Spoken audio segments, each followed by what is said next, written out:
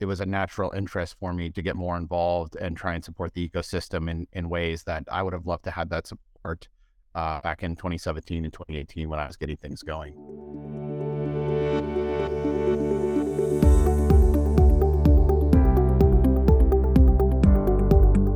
So I'm pleased today to be here with two people with whom I am working on a new venture.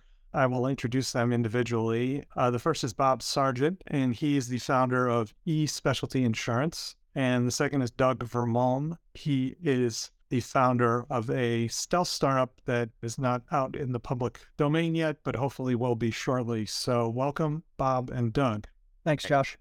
Been lucky to work with you guys over the past few months on something new. We're going to discuss a bit today, and that is the nonprofit Insurtech Association. Before we get into that, maybe you guys could just share a little bit about your backgrounds and what you've done in the industry and maybe are doing today. So, Bob, maybe we'll start with you. Thanks, Josh. So I've been in the insurance industry from a traditional standpoint for many years. And started actually at a couple of large insurance companies, actuarial department, specialty product underwriting, that kind of thing, and started my own company, which was a wholesale broker and MGA, focused on professional liability and cyber. And after selling that and retiring for a few short months, started another company that is a InsurTech digital broker focused on specialty lines. So I'm back in the founder end of the business. I also do some early stage investing, mostly in insurance and InsurTech as well. Real quick before we get to Doug. So, as it pertains to InsurTech, you're a founder. What about in terms of, board or advisory board work, anything like that? I am on and have been on a number of different boards of early stage companies. I also have participated in a number of industry associations, including board and president of a association that was called NAPSO and now is called WSIA, Wholesale and Specialty Insurance Association. And it's sort of that perspective that got me thinking about InsurTech and the InsurTech Association. Doug, what about you?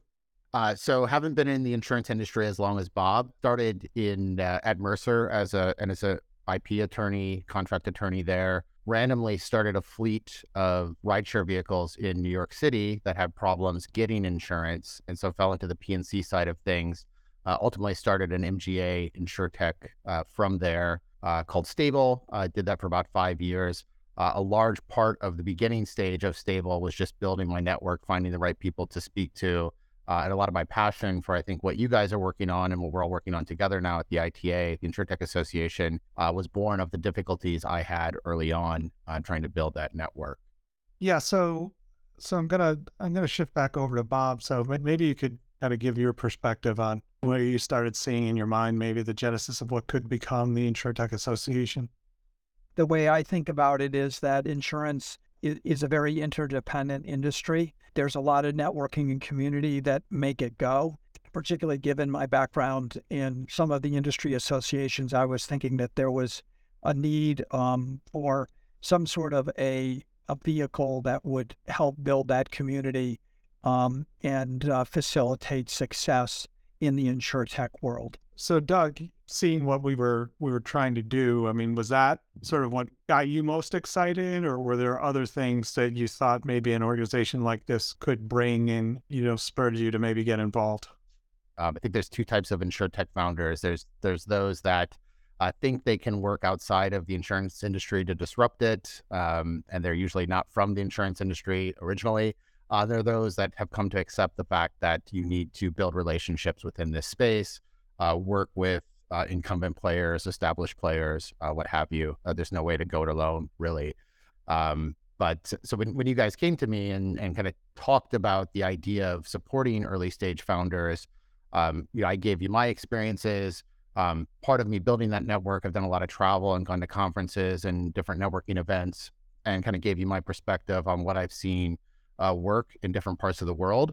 And what we could try and work on here in the U.S. And so when I kind of wrapped things up at Stable, I think it was a natural interest for me to get more involved and try and support the ecosystem in ways that I would have loved to have that support back in 2017 and 2018 when I was getting things going. So you have a conversation with someone, you somehow managed to network your way to them. How do you figure out whether their experience is really relevant to you or their advice is really kind of best of breed for what you're trying to do? I think a key part of being part of a community like this is helping as well as just taking. And so I find in a lot of my conversations, I can add value from an insurance perspective that maybe they don't have fully. And I also appreciate any guidance that I can get and words of wisdom, particularly on the technology side. Yeah, on the insurance side, I mean, it's difficult. Probably the first piece of advice I got was to go to a conference. And I think, again, like going back to having a network of mentors or a network of people that are just willing to help you and point you in the right direction, they probably know at least where to start within an organization, or whether that organization's even somebody you should be speaking to at all. And there's just the domain expertise, as far as like network connections. I don't know of any other industry that has, like, other than insurance, that just has that type of specialty still. It's so relationship driven, that you really need to know somebody that knows somebody to again put yourself in kind of the right direction, and save yourself a lot of time. How do you kind of see an organization like this evolving in a way that it can support people with great ideas that are so varied?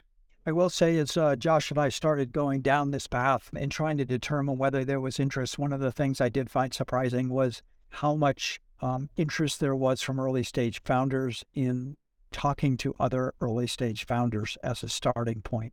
Yeah, I would like our earliest members, are very enthusiastic, right, and are constantly providing, I think, input on how to make this organization better, which is great. The intent of how you both set it up was not a nonprofit that's member led, specifically startup member led. And so the fact that so many of our creator members are interested in giving their input and trying to make, give, I guess, put as much in as they want to be able to take out. I think we've all alluded to at least that this is a membership driven organization, but also alluded to some different classes of members. So do you want to maybe provide a little bit more detail around the philosophy behind the structure as it was put together?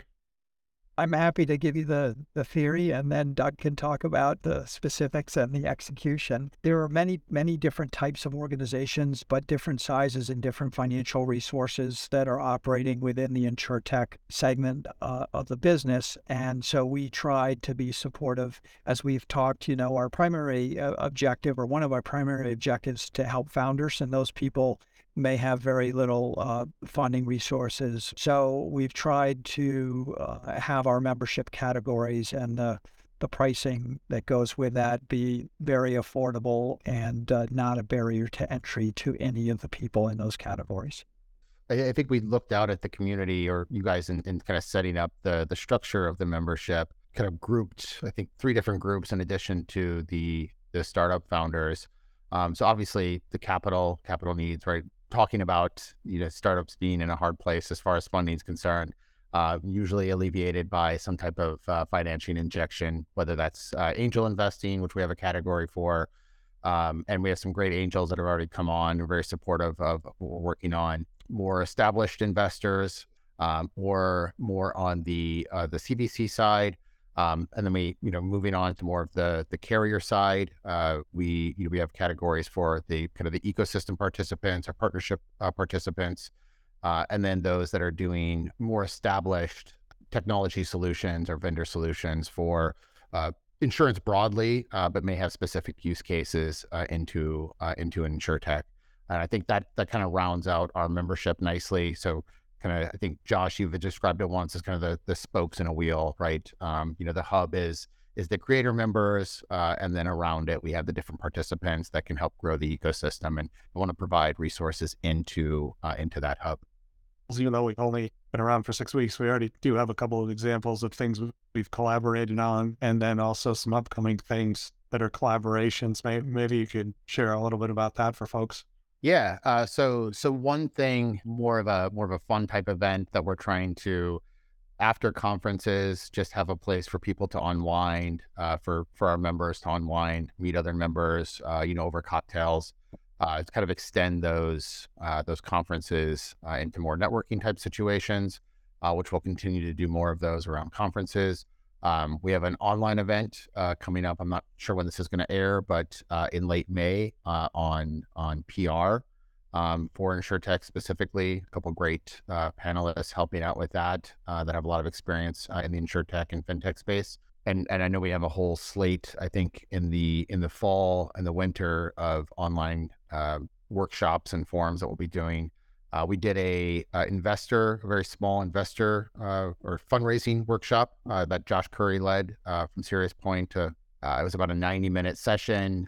There were just under a dozen founders that showed up. Very, very real, raw questions asked, I think, by Josh to founders. Everybody walked away from that session just so happy that they had learned something new, and I think that they could apply to their fundraising process or things that they had to fix.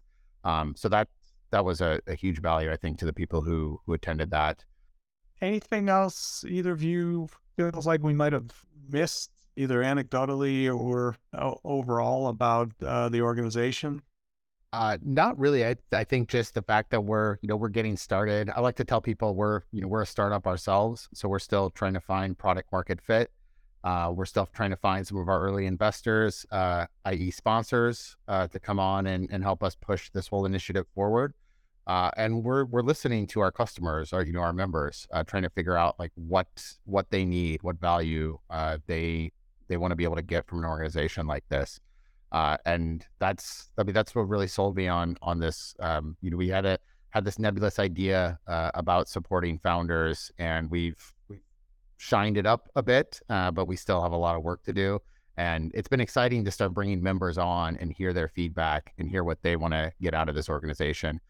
As that continues to happen, I think we'll just continue to improve our processes and our ultimate product.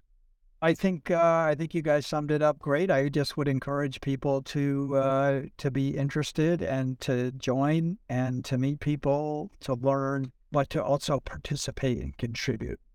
Bob Sargent, founder of eSpecialty, and Doug Mulm, founder of exciting new stealth company to be revealed soon, and co-founders and interim executive director of the Insurtech Association, respectively. Thanks so much for being on. Thanks for having us, Josh. Thanks for having us. Thank you, Josh.